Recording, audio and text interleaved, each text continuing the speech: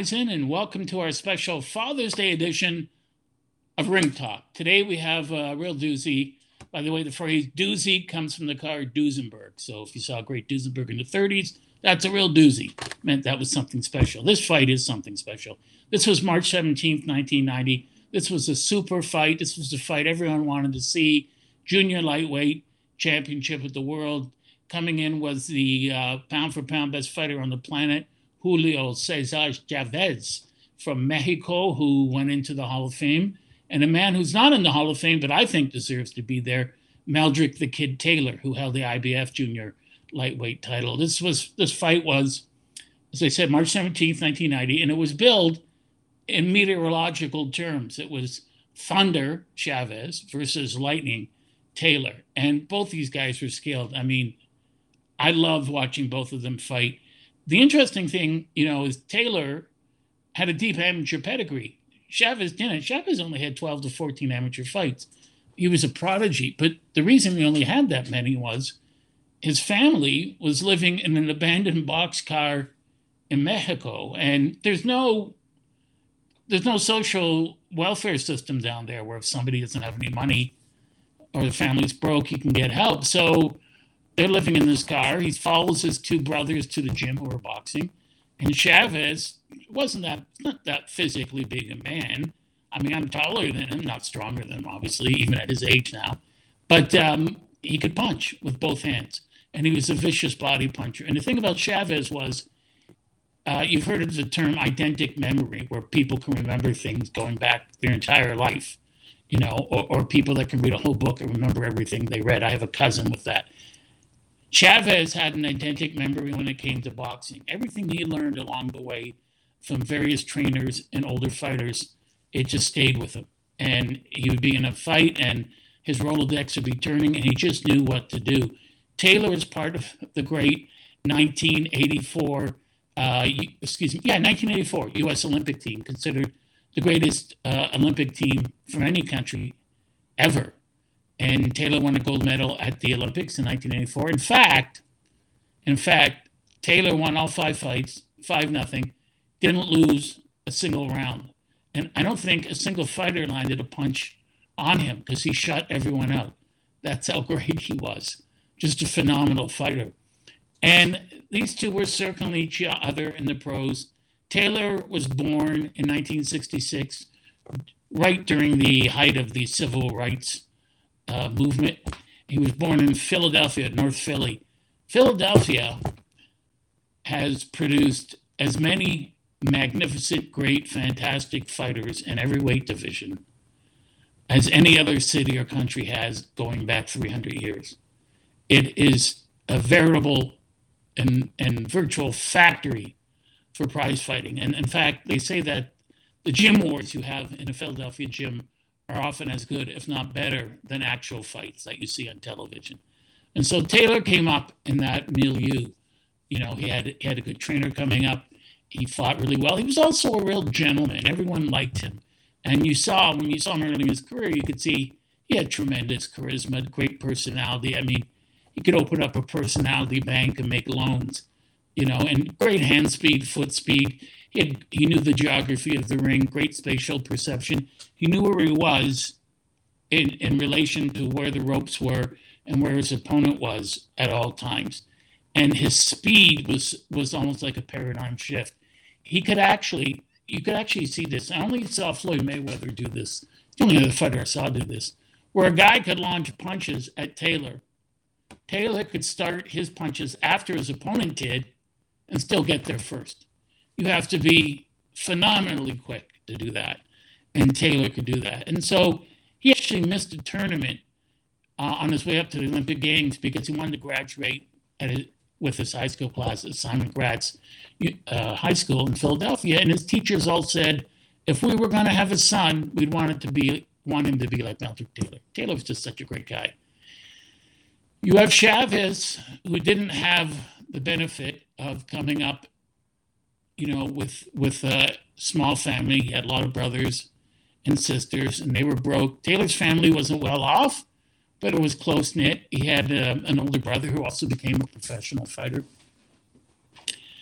And Chavez is moving up through the ranks. He starts off in Mexico, starts fighting, and you have to understand, to a family that was making no money and was barely subsisting on food they could find outside the empty train cargo they were living in. For Chavez to start coming home with $50 or $100 or 250 or 300 or 500 from fights was, to them, like someone winning the $80 million lottery. They couldn't believe it. And it kept going up and up and up and up and up and up and doing better and better and better. And then he started to fight in the States. He won his first title against Mario Martinez, a featherweight title.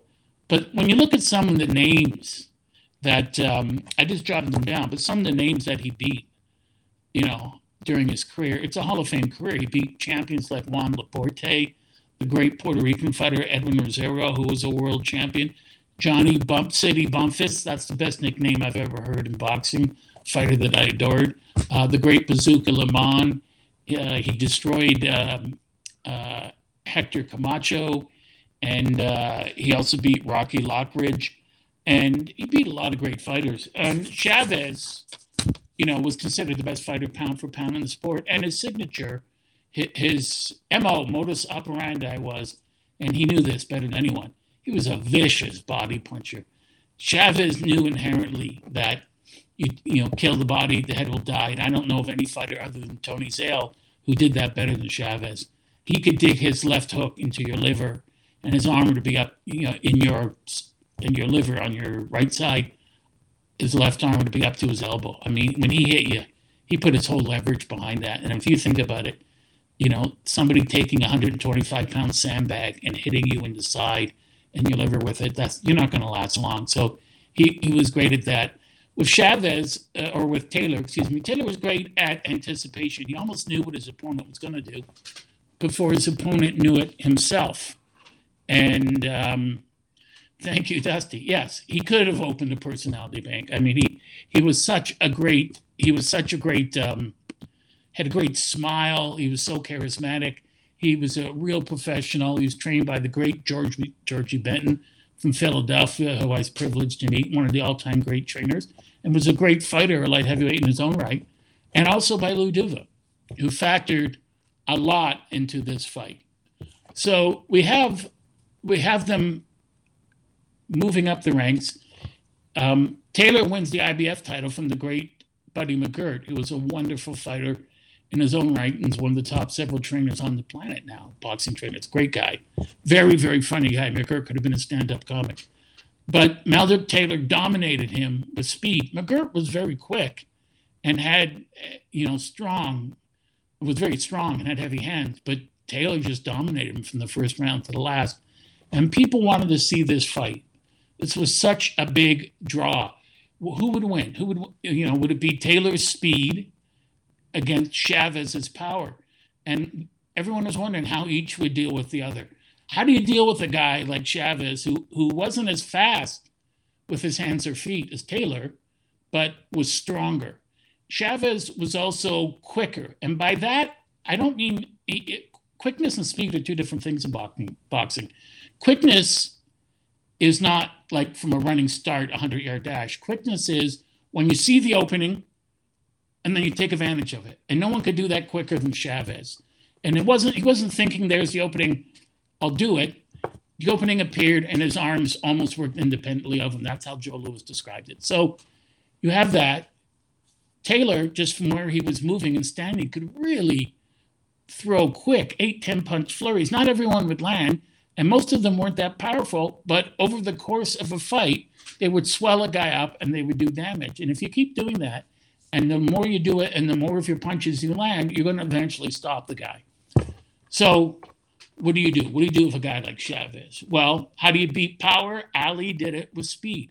That's what Angelo Dundee always preached. Speed beats power. Speed and mobility, speed plus mobility beats power. So, you have Ali beating Liston. He beat a lot of guys that were much stronger than him. Chevalo, and Oscar Bonavina, Joe Frazier, through speed, mobility, and boxing skill. And this is what the pre-fight plan was. You don't stand in front of a guy like Chavez and trade with him. That's his fight. And as I've said before, the great one of the all-time great trainers, Charlie Goldman, who trained Marty Servo, he turned Rocky Marciano into a Superman. He always preached, no one ever invents a game just to be beaten at it. In other words, you don't fight the other guy's fight because that's what he wants you to do, and you're going to lose. And we saw this last night with the great Canadian fighter Artur Beterbiev and Joe Smith. Smith had longer reach, but he fought Beterbiev's fight. That's the way Smith fights. He wanted to fight in close. Fighting in close and throwing short, accurate punches and being technical, being able to slip the other guy's shots while getting your own in and taking advantage of the other guy's mistakes. When he throws wide punches, that's what Beterbiev did to spectacular effect. And this is what Taylor was planning on doing. Taylor was planning on outboxing him. Why go toe-to-toe with a guy like Chavez?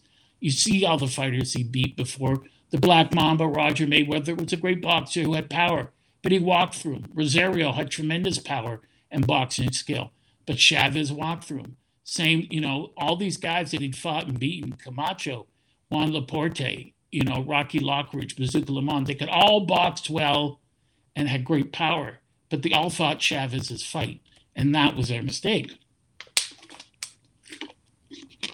And Taylor was going to do it differently. He was going to be the smart guy. He was going to get into the pocket. He was going to unload his combinations and then dart out of the pocket before Chavez could respond. And then he would keep circling, keep moving. That's what he wanted to do. Because the more he could turn Chavez, the more Chavez would have to reset and then chase him. And to throw punches while you're moving and chasing a guy, it can be done, but it's extremely difficult to do and to do accurately. However, for whatever reason, when they got into the ring, these guys it didn't turn out that way. Chavez was a lot smarter and a lot cannier than people thought. Now, it did turn out that way to the naked eye, to the fan who was watching. You're watching the fight on TV, and Chavez is just quicker than him. Taylor is quicker than Chavez. Taylor is out-hitting him and outlanding him. At the end of the fight, he outlanded him by something like 200 punches. Usually punch stats aren't really that significant unless it's 200-300 punch advantage, because you could win 9 rounds of a fight, and in the other 3, you could lose the rounds by a landslide. And in those rounds, your opponent lands all his extra punches. But in the other 9 rounds, you dominate. The problem here was, yes, Taylor landed 458 punches, and Chavez landed 256, but Chavez's punches were much, much harder and more effective. So when you're watching the fight, by the rules of boxing, Taylor is outlanding Chavez. In the first round, he's dominating him. Second round, third round, fourth round, he's winning the rounds. He's putting rounds in the bank because his hand speed is creating a paradigm shift. It's so much quicker in his foot movement than anything Chavez would deal with before in his career. However, the big but is from the first round on, Chavez's quickness began to come into play. He found that he could counter Taylor's jab or double jab with a straight right hand. And there was a reason why he could do that, because Taylor would throw the jab, and like Joe Louis against Max Schmeling, he would throw the left jab. He wouldn't bring his hand right back up to protect or move back like Ali would. He would just drop it because he thought he was so quick, Taylor or Chavez wouldn't be able to catch him with a counter shot. Chavez did capture him and catch him with counter shots all throughout the fight. And after the first round, you could see that Chavez's left eye was starting to swell a bit, and this was not a good omen. Taylor was quicker, landing more punches, and eventually getting weight, but he was still backing out, standing straight up, which made him an open target. And that was unfortunate because he was starting to take punishment that he didn't need to take. He wanted to prove he was as tough as Chavez, and there was no need to prove that. Obviously, you're a professional fighter and a world champion. You don't need to prove you're as tough as the other guy. The people know that. Otherwise, you wouldn't be there. I think he wanted to prove something to himself. So we're going for the second round, third, fourth, fifth, and Taylor's piling up the points. And you're looking after 5, 6, 7, 8 rounds, and you think, well, Chavez hasn't won a round. Chavez knows, even though his corner keeps saying, you got to switch and go to the head, you got to switch and go to the head, you're losing the fight. Chavez knew from his experience, he'd had 63 fights up to that point, right? And so I think at the time, I have it written down here somewhere, but Taylor had 20 something fights at that point, and Chavez had more knockouts than Taylor had fights, almost 2 or 3 times as many. So Chavez knows he can't catch Taylor in the head. If he goes headhunting the whole fight, he's just going to lose a unanimous decision. So how do you stop a guy like that? Well, Taylor was willing to stay in the pocket too long. So Chavez starts pounding his body. And the more he pounds his body as the rounds go on, the less Taylor starts to move out of the pocket and move around. He's trying to, but he's becoming more static as the fight goes on. And Chavez is killing the body. They said so the head will die, but he's killing the body so the legs will die. And as the rounds progress from the early to the middle rounds, you see Taylor taking more punishment. His left eye is starting to close. His orbital bone was fractured. His tongue was split. Nose was broken. He'd had a cut in training in his mouth, which bled quite badly. And they didn't delay the fight. And people say, why would he delay the fight? Well, obviously, he's from Philadelphia. A guy from Philadelphia would have had to have the plague plus 5 heart attacks before he refuses to step in the ring. Philly fighters are the toughest fighters on the planet, ever. And they're just not going to go into the ring with a scar or with injury. They're not going to refuse to go into the ring. No fighter, very few fighters go into a boxing match ever in the history of the sport completely healthy. But in this particular instance, the cut was reopened and he started to swallow his blood, which was not a good thing. It disoriented him. It made him dizzy, threw his timing off a bit. But they kept telling him in the corner, Lou Duva and Georgie Benton, you're doing great, you're doing well. Benton kept saying to him, though, to Meldrick Taylor, stop standing in front of him. Stop trading with him. Move. You have to move use your mobility to turn him. Don't let him get his shots off. Stop standing in front of him. He also told them, too, by the way, that he said, hit Chavez on the shoulders to tire him and hit him in the hips to hurt his hips and then hurt his legs. And Taylor did that the whole fight. It just didn't work. Taylor didn't possess enough power to get Chavez to respect him. He respected his skills, but hitting him on the shoulders and hitting him in the hips just didn't work with Chavez when he fought Taylor. So the fight goes on, and it's an incredible fight. You're watching Meldrick Taylor throwing these 6, 7, 8 punch combinations. Chavez can't block them. He can't see them. And Taylor moves out of the pocket. But during the fight, there's always those, moments where Chavez is able to catch Taylor before he moves out of the pocket, hit him in the body, right hand to the left eye. He just keeps hammering his eye, his nose. Chavez is not missing with his jab. He's being outpunched 2-1, and at other times 3 and 4-1, but his punches are heavier. So Chavez is losing on the scorecards, on 2 of the scorecards, but he's winning the overall war. He's just not winning every single battle. And this was a tough fight for Taylor. Taylor needed this fight to prove his legacy. Taylor had beaten good guys before, and as I said, I made a list of the guys, that Taylor beat. He beat Robin Blake, Martin Quiroz, Aaron Davis, Glenwood Brown. I mean, these were all really quality, top-tier fighters that he had beaten, but Chavez was going to be his masterpiece. And the controversy from this fight stems from the fact that they're getting down to brass tacks. It's 10th round, 11th round. After the 11th round, Taylor's taken a tremendous amount of punishment. He's ahead on 2 of the 3 scorecards. Only Chuck Giampa, incredibly, has Chavez ahead. It's effective aggressiveness is what you score on. But also, if the other guy's landing more punches, he wins the round. But I guess Chuck Giampa didn't see it that way. Anyways, after the 11th round, Taylor, who had received a lot of punishment and got hit at some really good right hands to the chin, went to the wrong corner. He didn't know where he was. And so Richard Steele had to guide him to his own corner. After 11th round, Chavez's corner saying to him, "You're losing the fight." Chavez hadn't lost yet. 86 and I believe he was coming into it, or I think 63 and 0, my mistake. And he hadn't lost. Hadn't lost a fight. And they said to him, "You're behind in the scorecards. You need a knockout." And of course, they said to Taylor, "Just run, move and run." But Taylor wouldn't do that. He would not listen. And so he comes out and they touch gloves, and Taylor goes right after him. And Chavez can't stop him, but Taylor is quite injured. About a minute into the fight, you have to remember at this point, Taylor has swallowed 2 pints of his own blood. So that's a lot. And he's obviously concussed. He was never the same again after this fight. And people were worrying that were broadcasting the fight and watching it at ringside that Taylor may have suffered serious permanent brain damage from this fight, because no one had ever hit him that much in the course of a single fight. So about a minute into the 12th and final round, Chavez lands a right hand and Taylor staggered. But he hangs on, they walk to the ropes, and he's trying to finish strong.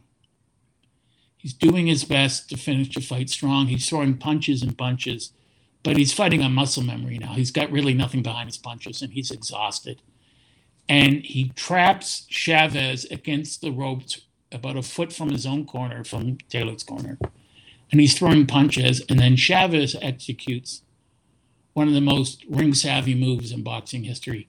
And he did this throughout his whole career. Chavez loved to trap guys by laying on the ropes, putting his hands up, letting them come after him, and then he would spin off the ropes and turn the tables. And that's exactly what he did. He spins off the ropes, he ducks under a punch from Taylor, and then throws a right hand, and Taylor fell like he'd been shot. He just hit the ground in a heap. He was hurt. And at that point, when he knocks him down, there's 13 seconds left in the fight, I believe. 12 or 13 seconds left in the fight. It's a significant point. At this point in time, the audience is going crazy. And the fighters can't hear themselves, and they can't hear referee Richard Steele. So Taylor gets up,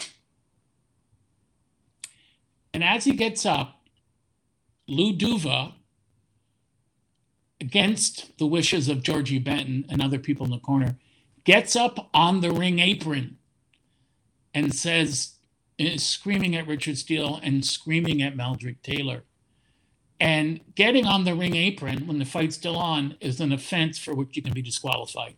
Richard Steele would have been within his right to immediately disqualify Meldrick Taylor.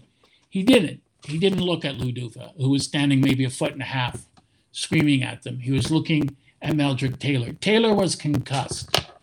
And Duva said, you'd think when there's that much noise, you can grab the fighter by the face, just hold his face gently and say, do you want to continue? He didn't ask him that.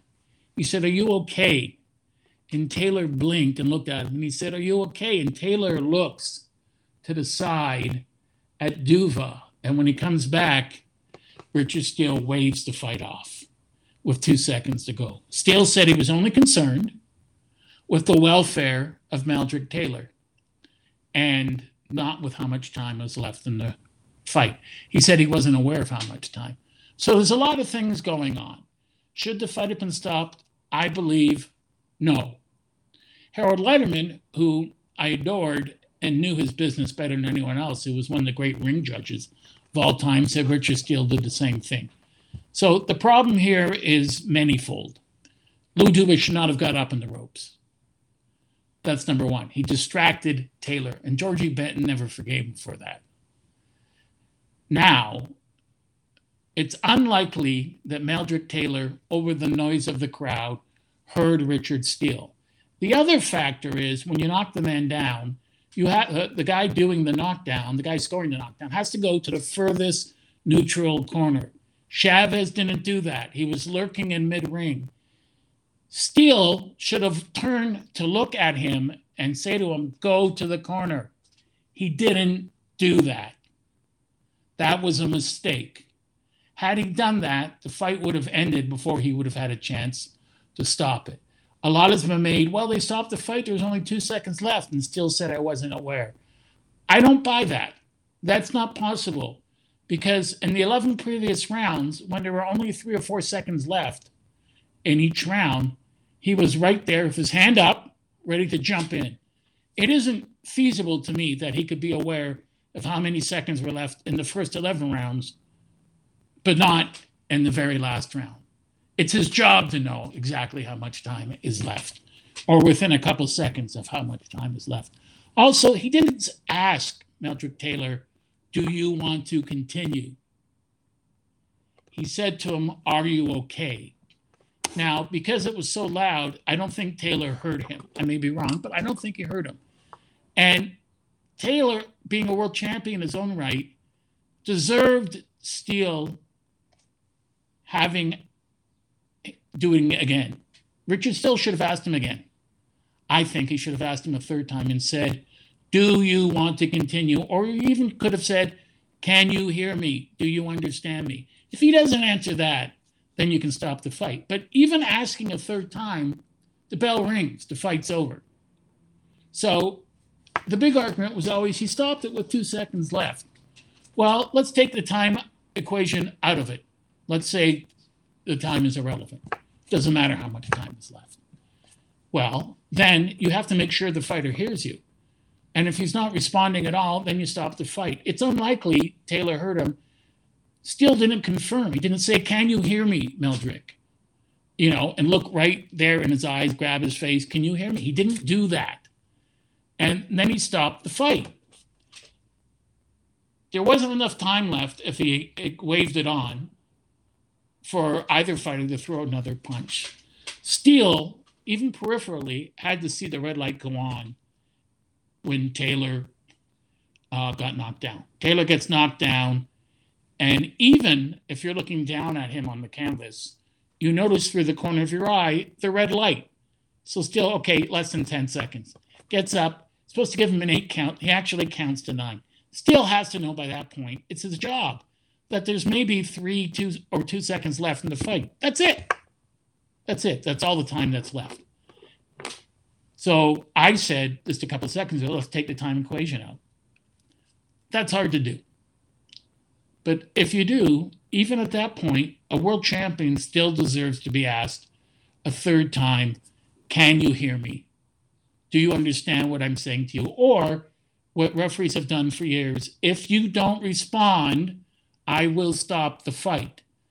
And the same thing happened, I believe, with Amir Khan and Danny Garcia. And that's I don't know. That might have been Richard Steele. I'm not sure. But the referee said, "Can you hear me? Do you understand what I'm saying?" Amir Khan did not respond. The referee stops the fight. It's the correct thing to do. In this case, he asked him twice.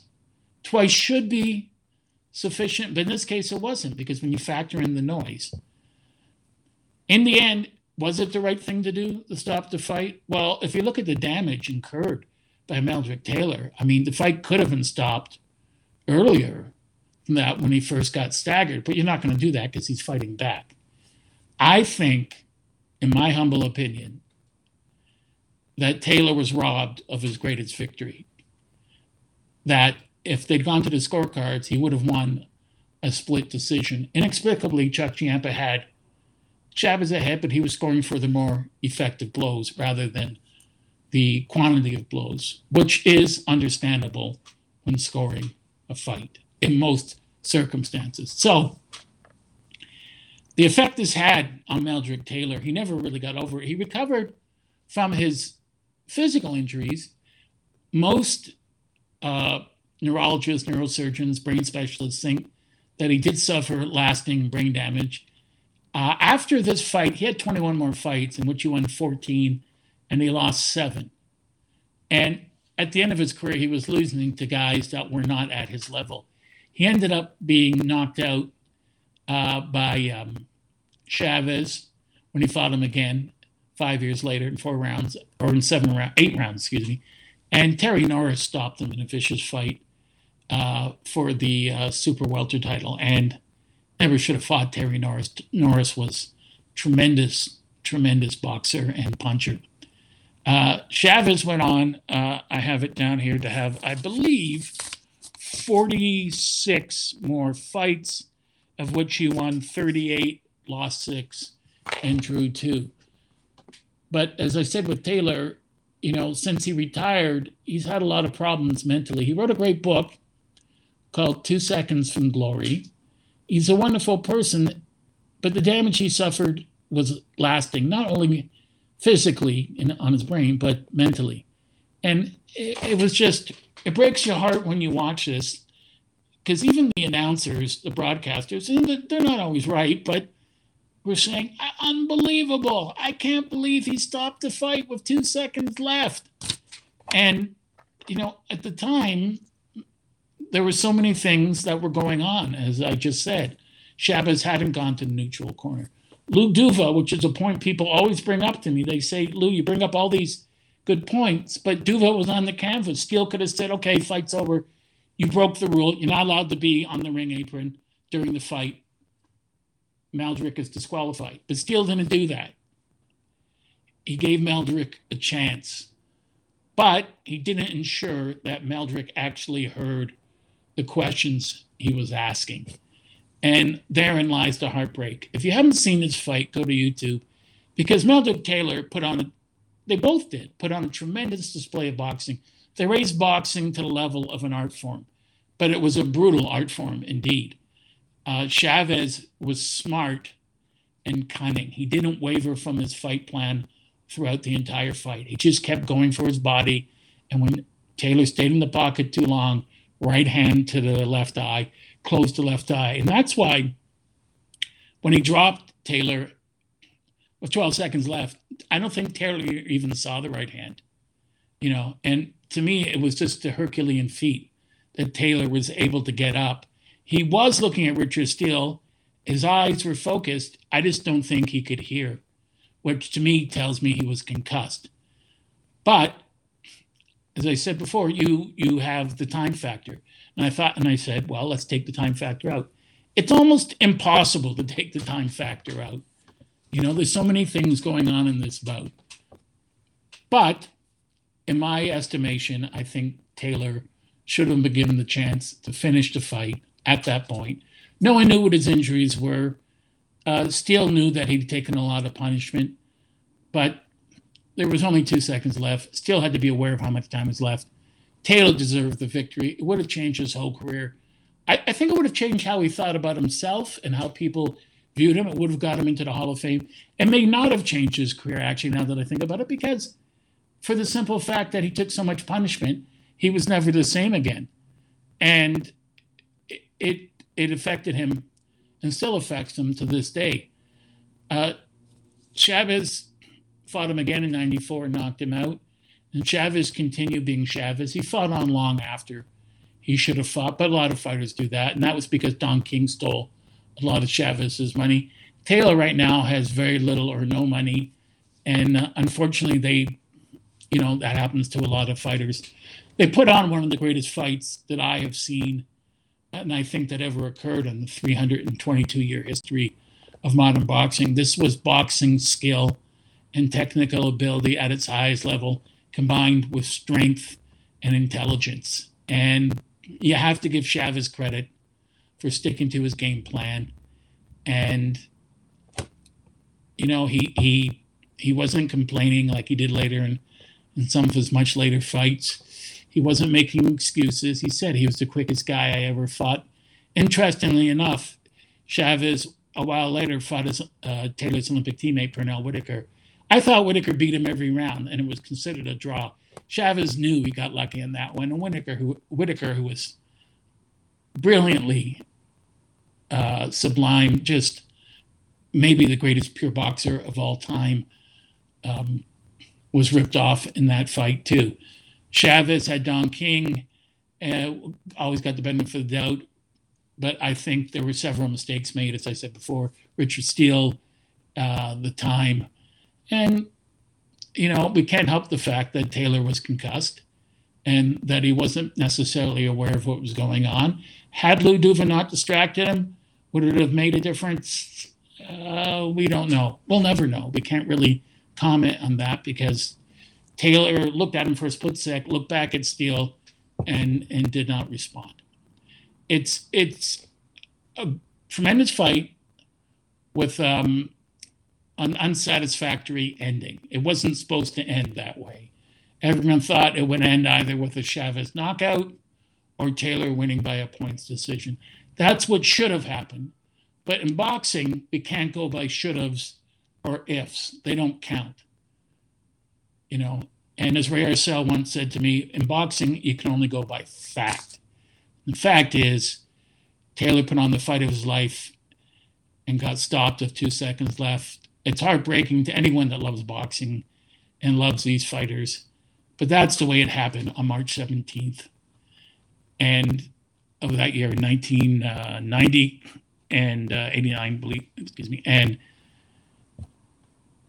it just takes my breath away watching it. It was such a tremendous display of pugilism, and it made the sport look good. It put the sport in a good light, except for the way that the fight ended.